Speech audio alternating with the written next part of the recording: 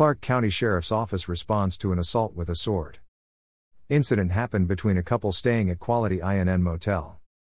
On Tuesday, March 1st, at about 9:29 a.m., Clark County Sheriff's Office patrol deputies responded to a 911 call of an assault with a weapon at the Quality Inn Motel located at 7001 Northeast Highway 99. The victim, 53-year-old James Turley, reported to arriving deputies he had been stabbed with a sword by his girlfriend. Tednisha Louise Lee Dixon was still on scene and detained by responding deputies.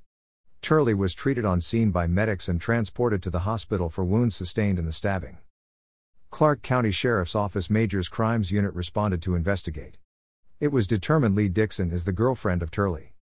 The two lived together at the motel and were engaged in an argument, and Lee Dixon subsequently stabbed Turley in his side with a 4-foot broadsword which belonged to the victim. The victim is expected to survive. Major crimes detectives conducted a warrant service at the motel room and processed the crime scene therein.